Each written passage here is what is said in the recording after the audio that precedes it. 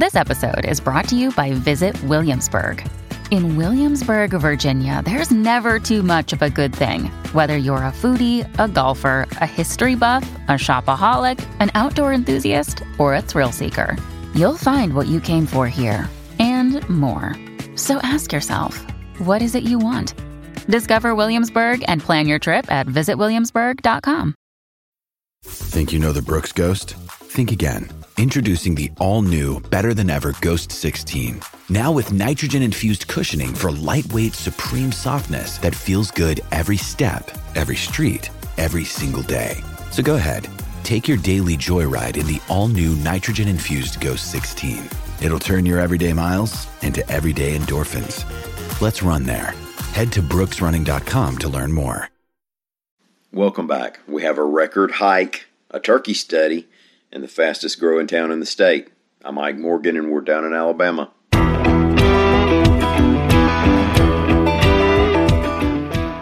A man who lives on Flag Mountain, Alabama, became the oldest person to ever hike the entire Appalachian Trail, reports the Associated Press. M.J. Eberhart is an 83-year-old retired optometrist who's a caretaker of a fire tower and cabins, and he has long gray hair and a beard that make Rip Van Winkle jealous. But Eberhart hasn't been napping. He's been walking about 8 hours a day, doing the trail in pieces, not consecutively, so he could plan for the best weather. The Appalachian Trail technically runs 2,193 miles from Spring Mountain in Georgia up to Maine. But Eberhart decided to start hiking from Flag Mountain, which is near Sylacauga. Now, if you're doing 2,200 miles, what's 300 or 400 more?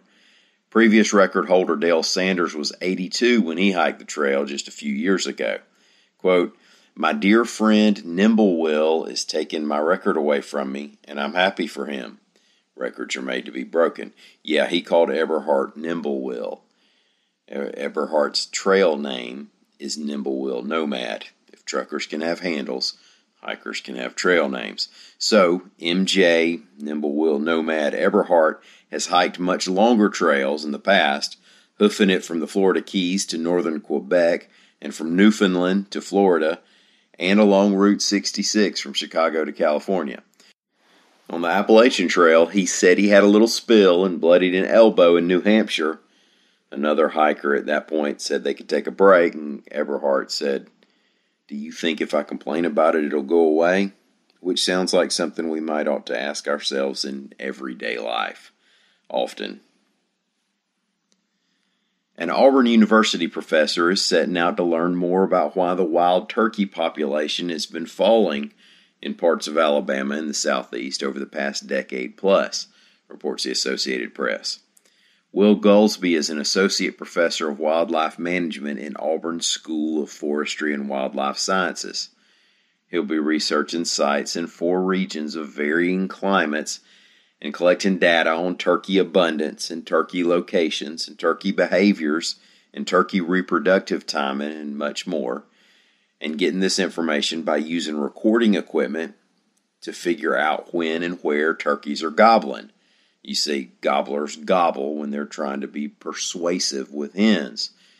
If you've ever seen a gobbler puff up, strut around, and gobble, you know he'd put to shame anything that might be happening on Tinder at any given time.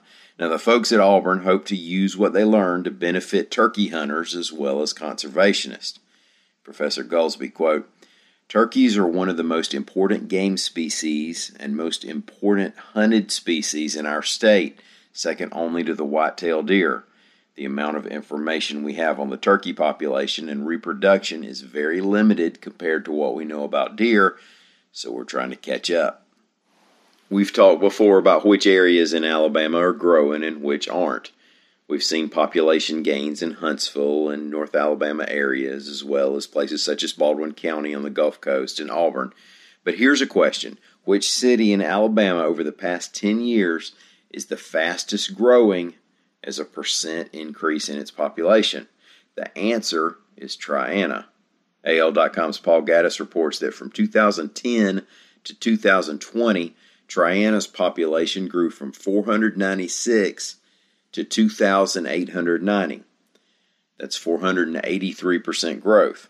Triana is in Madison County, and this is Huntsville area growth and Redstone Arsenal growth, causing a town that was first incorporated in 1819 to finally earn a little bit of a bigger dot on a few more maps. Also credit Triana's position inside the zone for Madison City schools for making a home in Triana appealing to folks in North Alabama. Thank y'all so much for listening. We plan on doing this all week, Lord willing, and we'd love to have you back tomorrow. Until then, come on by and see us on the internet whenever you want to at al.com.